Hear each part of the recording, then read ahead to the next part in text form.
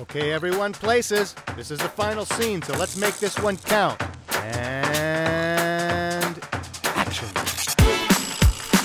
Hello, Poppers. This is your host, Lulu Bell. Kaylee unfortunately can't join us for this episode, but don't fret, she will be back for our next episode. In lieu of her absence, the most awesomest of guests is joining me all the way from Boston, Eric. Welcome, Eric. Oh, shucks. How you doing? Very good. How about you? Pretty good. Is Boston being good to you? It is being quite nice. It's like 65 degrees today. I'll consider that to be wonderful. Oh, that sounds wonderful. Considering here in Arizona, we're hitting the 90s already. It's pretty hot.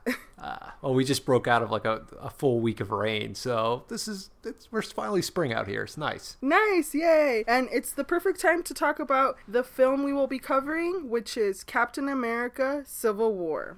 Captain, people are afraid. That's why I'm here. We need to be put in check. Whatever form that takes, I'm game. I'm sorry, Tony. If I see a situation pointed south, I can't ignore it. Sometimes I wish I could. Sometimes I want to punch you in your perfect teeth. Now, this is the latest installment in the Marvel Cinematic Universe, and fair warning, this episode is going to be spoiler-filled. So if you want a spoiler-free review, check out our website. I am going to be posting a written review. Now, Eric, can you give us a bit of a rundown on what the premise of this movie is? Yeah, it's essentially the next escalation in the MCU, as you pointed out. In this case, it's a divide between the philosophies of Captain America and Iron Man. Captain America is on board with personal freedom. Iron Man, perpetually guilt-ridden, is more than happy to have the government oversee the superheroes, which is pretty much the gist of the film. It's the UN wants to kind of create this panel to oversee all of the superheroes and the Avengers, so bad events are limited, theoretically speaking. So the two are divided on that, and then Bucky Barnes comes back into play, is linked to an act of terrorism, and it results in a battle royale between both sides. Right, and the sort of catalyst to this is what happened in Sokovia, the events of the last Avengers film, Age of Ultron. And so they create these Sokovia Accords, which is what is going to be controlling the Avengers from now on. And I want to start our review with the good stuff, the things that we liked. Now, for me, what I liked and appreciated the most was the strength of the story behind the action. There will undoubtedly be comparisons to that other superhero versus superhero movie this year that was just bad. And bad isn't even a bad enough word for it. It was almost unwatchable at times, which is why I have to compare it to Civil War. Civil War did right what Batman versus Superman did horribly wrong, and that is establish a good reasoning behind the infighting. And I think that's partly because they have established these sort of seeds of discord between the Avengers in their other outings. They have really done a great job of weaving it through their stories, and well, when you plant a seed, a tree will grow, and Civil War is sort of the culmination of that. The problem between the characters grows organically. We can see and understand why they believe what they are doing is the right thing. There's this moment at the beginning of the story that's very quiet, and I say quiet because it's a very personal moment, and it's a very powerful moment, more so than any of the fight scenes that we see later on in the film. And it's a moment between this grieving mother and Tony Stark. And this grieving mother has lost her son during the events at the end of Age of Ultron. And she basically just lets him have it and tells him to his face, "It is your fault that my son is dead. He is dead because of you." And so we see that guilt-ridden Tony Stark, Iron Man, and Robert Downey Jr. does a perfect job of showing this kind of like pain that he feels. And then on the flip side, we have Captain America, who's experienced a world war and who's seen what governments can do when they have all the control. So we know that that their discontent isn't coming out of thin air. And while I think the resolution of this whole problem isn't that much of a resolution, it is so much better than creating a problem between two characters that doesn't make any sense and a resolution based on your mother's name. I mean, seriously, DC. Seriously, Zack Snyder. I mean, that was so stupid. Hey, Martha is a very powerful name. Clearly, if it was Deborah, it wouldn't work at all. But Martha seals it. It works. Yeah. Well, that is one of the benefits of how Marvel has done it. It is the fact that they've had multiple films to at least put some inklings into this. That there is going to be a philosophical divide between Captain America and Iron Man versus, say, the Batman vs. Superman, which you have one film, and to make this work, you have to have both characters act like dumbasses the entire film.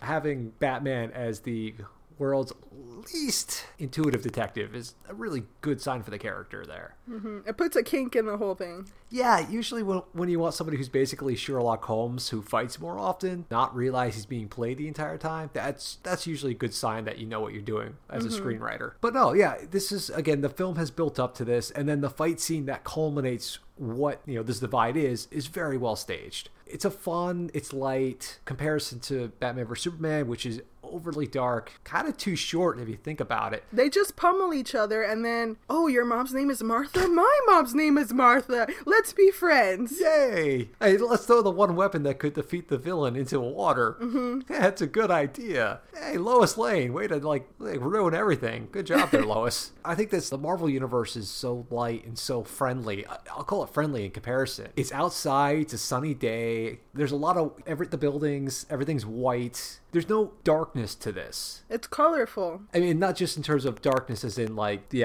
color schemes, darkness as in just even the tone of it. Mm-hmm. It's a natural battle, but it's still a comic book fight. And the filmmakers, the Russo brothers, are very cognizant of that. So they film it like a comic book fight. And it's nice. Yeah, and like you said, it's not just the color scheme, but it's the colorfulness of it amongst all of those very serious moments. I mean, the humor in this is fantastic. We have Ant-Man, who's kind of like our go-to comic relief. Oh, the Rudd.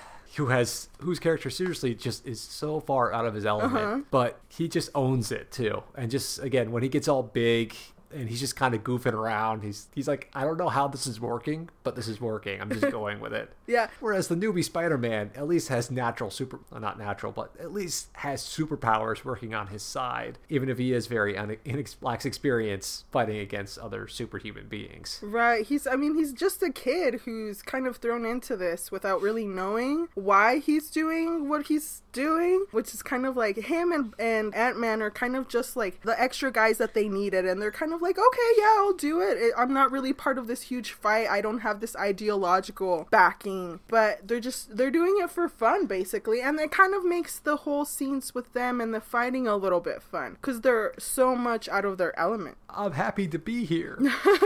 Thanks for inviting me. I was lonely in New York. It's so cool to hang out with you guys. The fact he didn't ask for an autograph it's good, but still disappointing at the same time. Well, the fact that he just said, oh, Captain America, I'm a fan, is kind of like, really, kid? It's like you're on the opposite side. Big issue with this film, and also note that we had a discussion on this yesterday that had some technical difficulties. Yeah, the issue with the film, my biggest one, is it's not a Captain America film. His name is in it, but it's not a film about Captain America. It's a film about the dissolution of the Avengers and even about Iron Man continuing to battle his inner demons, which has now occurred in 3 films on his own, plus the last Avengers film, have been devoted, at least at some point, to Iron Man ironing out his emotional problems. Captain America has had 3 films to his name, one of them about Captain America, one of them about the end of S.H.I.E.L.D., and one about the end of the Avengers. You're not really learning that much more about Captain America, which is a shame because he's such an interesting character. Chris Evans has him down very well. Since the first film, he's kind of grown into the role, and I want to know more about Captain America. Yeah. I want more in depth about it. The fact this film elides over it, it's 2.5 hours, and almost as much time is devoted to Iron Man as it is to Captain America. He seems to be the linking factor between all of the characters, but that's basically all he seems to be. It seems that his story isn't as important as the other characters. It feels wrong that we don't know more about him or get more in-depth knowledge about him. With a Captain America film, the least you expect is like quality time with Captain America. And I think part of it is just some of the, on the whole, the script is very good, and I think we'll touch on more of that later, but the need to incorporate so many new characters does ding the ability to actually go in depth with your feature character, because they have a lot of time set aside too for Black Panther, because you have to introduce him. And the introduction of Spider-Man, not probably as necessary as it could be, especially because there's a Spider-Man movie coming out next year. But it pretty much allows for excuse for Robert Downey Jr. to start macking on Marissa Tomei. I really think the only reason that sequence exists is so Robert Downey Jr. could go, "What's up?" to Marissa Tomei. Yeah, it really does seem like that's the only reason, because really there didn't seem to be a need for Spider-Man's introduction to be as long or the way that it was. That scene felt like the scene at the end of Batman vs. Superman where Wonder Woman is on her computer looking at the email that Batman sent her, and she's looking at all of the people that are going to eventually be in the Justice League. And it seems so out of place because you have that scene amongst the fighting between Batman and Superman and this alien that's about to get loose, and then you have this, oh wait, hang on a second, let us introduce you to the Justice League, which you're gonna see in a couple years, and then we'll go back to the fighting. And that's kind of how this Spider-Man scene felt for me, that it was unnecessary. They could have introduced him in a different way. He's gonna get his own standalone next year. Why do we need that much of an introduction in this one when there's a whole bunch of other stuff that you could focus on? To be fair, I mean, not having that email in that scene in Batman vs. Superman, you wouldn't have the greatest email in cinematic history. The email that is the most unrealistic email possible, that's used more for the audience than for Wonder Woman's actual ability to read it. It is written no other email imaginable. It's such brilliantly terrible screenwriting. I kind of have to love it. But no, it is there. This film has a lot to do. It is the main flaw with the Marvel Universe, is there's so much stuff to establish in every film. It seems to take away a little bit from the actual pacing of the films themselves. So again, this is a 2.5 hour film, but it takes a lot more detours than it should. And it also undercuts the villain, in this case Daniel Bruhl, who is fantastic in this film, but you don't get a lot of quality time with him at the same time. Yeah, he's this very underrated villain and kind of mysterious, and that's what makes him so real. I mean, he has this really good backstory that isn't touched upon as much as it should. I mean, they kind of explain his backstory at the very end, and it's that he lost his whole family in Sokovia. I think for me, he's one of the best villains that we've seen in the Marvel films so far. And I love Loki. I mean, I think he's a great character, but as a villain, he's going through his own identity crisis as a villain. He can't decide what he wants to be. But the Bruhl, he has such a great and horrible introduction. Within the span of 3 minutes, we know that he means business and that he is not holding back at all. He's willing to do anything. I mean, he's one scary dude. He drowned somebody in a sink. Yeah. That's crazy. It's the film, for a film that's almost entirely about revenge and just the sin of vengeance, if you will, like wrath. He's the best exemplar of it because he takes it so far. He's willing to hurt the people around him to get what he wants. And it's interesting because as a villain, he doesn't have any henchmen. He doesn't have any superpowers. All he has is himself, his will, and ruthlessness. Because he's so myopic on his mission, he just doesn't care about the people he destroys along the way. So there's a purity to his vengeance that's actually quite appreciable. And his end game isn't to take over the world. His end game is exactly what happens. He splits the Avengers. He comes very close to committing suicide till Black Panther comes around and steals his gun. But that's what makes him interesting. He's the most human villain that they've had thus far, and not just because they've been robots and other things. It's the fact that his motivations are probably the most relatable of anyone. Right, because he's not power hungry or money hungry. I mean, he literally just wants revenge for the pain that he feels of having lost his whole family. And I actually like that they didn't kill him at the end, that he survives, because I'd kind of like to see more of him in some of the later films. He's the most human of them, and at the same time, he's the most inhuman of them. There's a line for this. I think Oppenheimer used it to describe when the bombs are created. He became Death, the Destroyer of Worlds. So it's kind of what his persona is now. He's basically a man of a single single force of destruction, which for a series in which people have like destroyed New York and lifted a city off of its roots, what he does is the most impressive. Mm-hmm. He wins even when he's caught. Which is why I said that the resolution isn't really a resolution, because none of the Avengers died, but yet at the same time, nothing is right. Although, and to be fair, the reason why he won is also why one of the better benefits of the film is that it's a big twist. It's the fact that Bucky Barnes killed Iron Man's parents. He killed Tony Stark's parents. The twist on that is incredible. It was a literal like kaboom in my mind when I saw that scene. It was like, what? And they give hints to it. The movie starts off with Bucky being taken out of the ice back in 1991, and he goes on this mission, and we assume that he killed someone. We're not shown what. And then we see Tony Stark introducing these students to a new technology in which you can visually represent your memories. And what he shows them is the last time he ever saw his parents. So it's kind of there, but for me, I didn't really put them together. And then at the end, it was like, oh, that's what they were trying to tell me. And it's one of the best twists that I've seen in recent films. Yeah, for a comic book series, that is a brilliant little touch. Because it's a thoughtful moment. It makes sense. It explains so much of the film. And the fact that Captain America knew about it. Oh, yeah. It makes sense that he knew, but it's never fully explained, which is kind of they didn't need to go into like an explanation of how he knew. It makes sense given his connections with Sharon Carter. She would know, so he would know. Well, speaking of the Carter family, and moving on to the things that we didn't like as much, for me, what I did not like, and I'm sure that there's people out there that would agree, is that it's icky that Rogers now has a love line with Peggy Carter's niece. Which, I don't know. I don't like that. Do you realize they kind of did the same thing in Millennium Man, the Robin Williams robot film, where he falls in love with a woman, and then he falls in love with the woman's granddaughter? Does he? I've never seen that one. Oh, it's got the same level of cringiness. It's like they look alike, so it's like close enough that it's like, hey, this is okay. But yeah, it's a weird. It makes sense in a way because he never really got Peggy, so this is the closest approximation. But it still feels a little off. It does.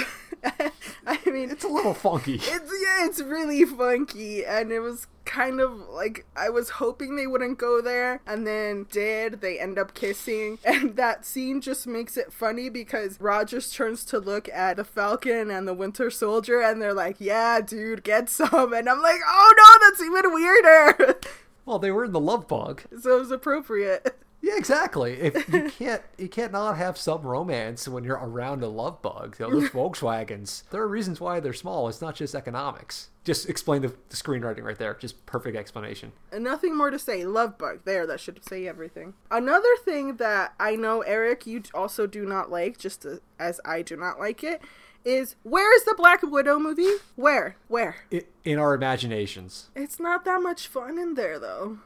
Well, it could be, but on the other hand, it would be nice because that's the one character who really does deserve her own film. Yes. Like, I could live without a Hawkeye film, and Hawkeye even got a pretty solid, like, plot line in the first Avengers film. Mm-hmm. And then in Age of Ultron, where we get introduced to his family, I mean, the dude has a family. So it's like, we get to see a little bit of the behind the scenes of Hawkeye. What about Black Widow? She's been in multiple movies with other characters. Why doesn't she get her own? Well, remember, she is technically, like, inhuman, like the Hulk, because she had her tubes tied, so she can't be a mother. Oh, yeah. So she is a monster based on the last Avengers film. Right, because motherhood is the end-all, be-all. Yeah, if you can't be a mother, you're not a full human being. And you don't deserve your own standalone film. Apparently, at least I think the Marvel, the guy who like runs like the series actually said that she doesn't need it, which is really What? Yeah.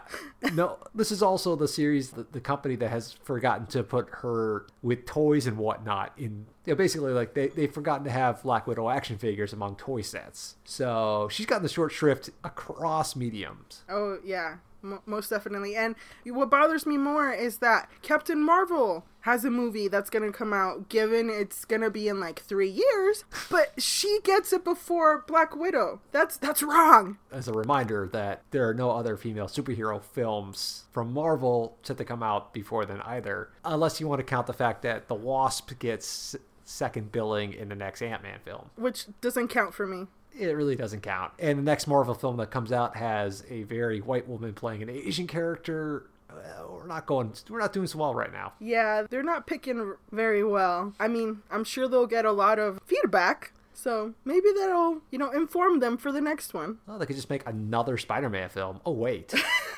They already are. Oh, God. And end credit, gotta love it, is the fact that, oh, by the way, get ready for that Spider-Man film coming out. It's been so long since we saw the last Spider-Man film. Yeah, well, yeah. It's like we just haven't had enough Spider-Man in the last, 15 years. It was a weird film because I also had two little end credit things. One of them essentially setting up the Black Panther film, and the other setting up the Spider-Man film. Yeah. It seemed a little unnecessary to do it in that capacity. I don't know how we necessarily needed another setup to Black Panther. I mean, he is a really strong presence throughout this entire film. We get to see him and his father. We get to see what kind of a person he is. He takes on that vengeful mode, and then he repents. We knew enough in the regular 146 minutes of this film to kind of already be okay. I like the dude. I'll watch this standalone. Did we really need an extra 2 minutes with him? Yeah, those 2 minutes could have gone to showing Robert Downey Jr. hitting on Marissa Tomei even more. Well, one other thing I want to touch up on is the fact that Martin Freeman is in this film, and he's in, 2 scenes? It's the Freeman! Why are you, not showing him on screen? Which he's had an interesting, career renaissance there, because he was in The Office, then it was kind of quiet for a while. Now he's back doing The Hobbit. He's now part of the Marvel Universe with Benedict Cumberbatch starting later this year. Right, Doctor Strange. Maybe they'll meet each other somewhere. Yeah, they'll probably meet in London on Baker Street. They should. I have a sneaking suspicion that we don't have a lot of Freeman, but it's because they just want to show that he exists. So in the next couple of films, he'll be like the Coulson of the series. That's my theory anyway, because there's no way you're going to have Martin Freeman come in and not have him do more in the franchise. Again, everything that we're watching right now is pure build up to Infinity War Part 1 and Infinity War Part 2, which is split by Captain Marvel. Yeah. So essentially right now we're in line to have all 4 Guardians of the Galaxy, all 4 characters, Iron Man, Captain America, everyone else in this film, Thor and Hulk, Captain Marvel, Doctor Strange, Thanos. That movie's going to be enormous, and everything that's going on right now is building to that one ridiculously huge film. Oh yeah, if you thought this was packed with superheroes, it's nothing compared to what the Infinity Wars are gonna have. I think somebody's head might literally explode when watching that film. It's gonna be so much. Well, sorry, films. Because I also think there's a year gap on that one. I forgot that, because DC's doing a 2-year gap between their Justice League films. One of the two is doing it. Well, Eric, what is your food rating for this film? I'm gonna go with kind of a steal from The Simpsons.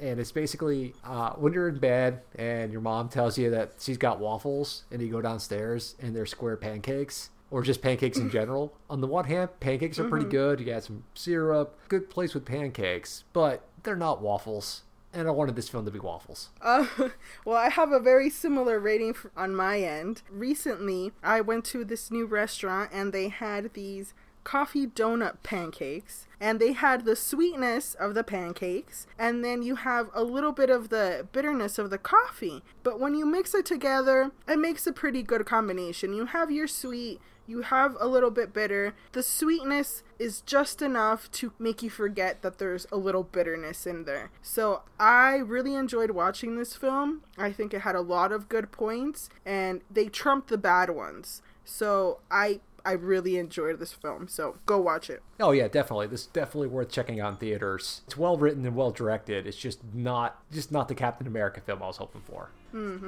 All right, Poppers. Well, that is it for this episode. Remember to check our website for other reviews that we are doing at popcornfanfilmreviewers.weebly.com, and tell us what you thought of the film. Throw us a line. Go to Facebook or Twitter. Thanks for listening.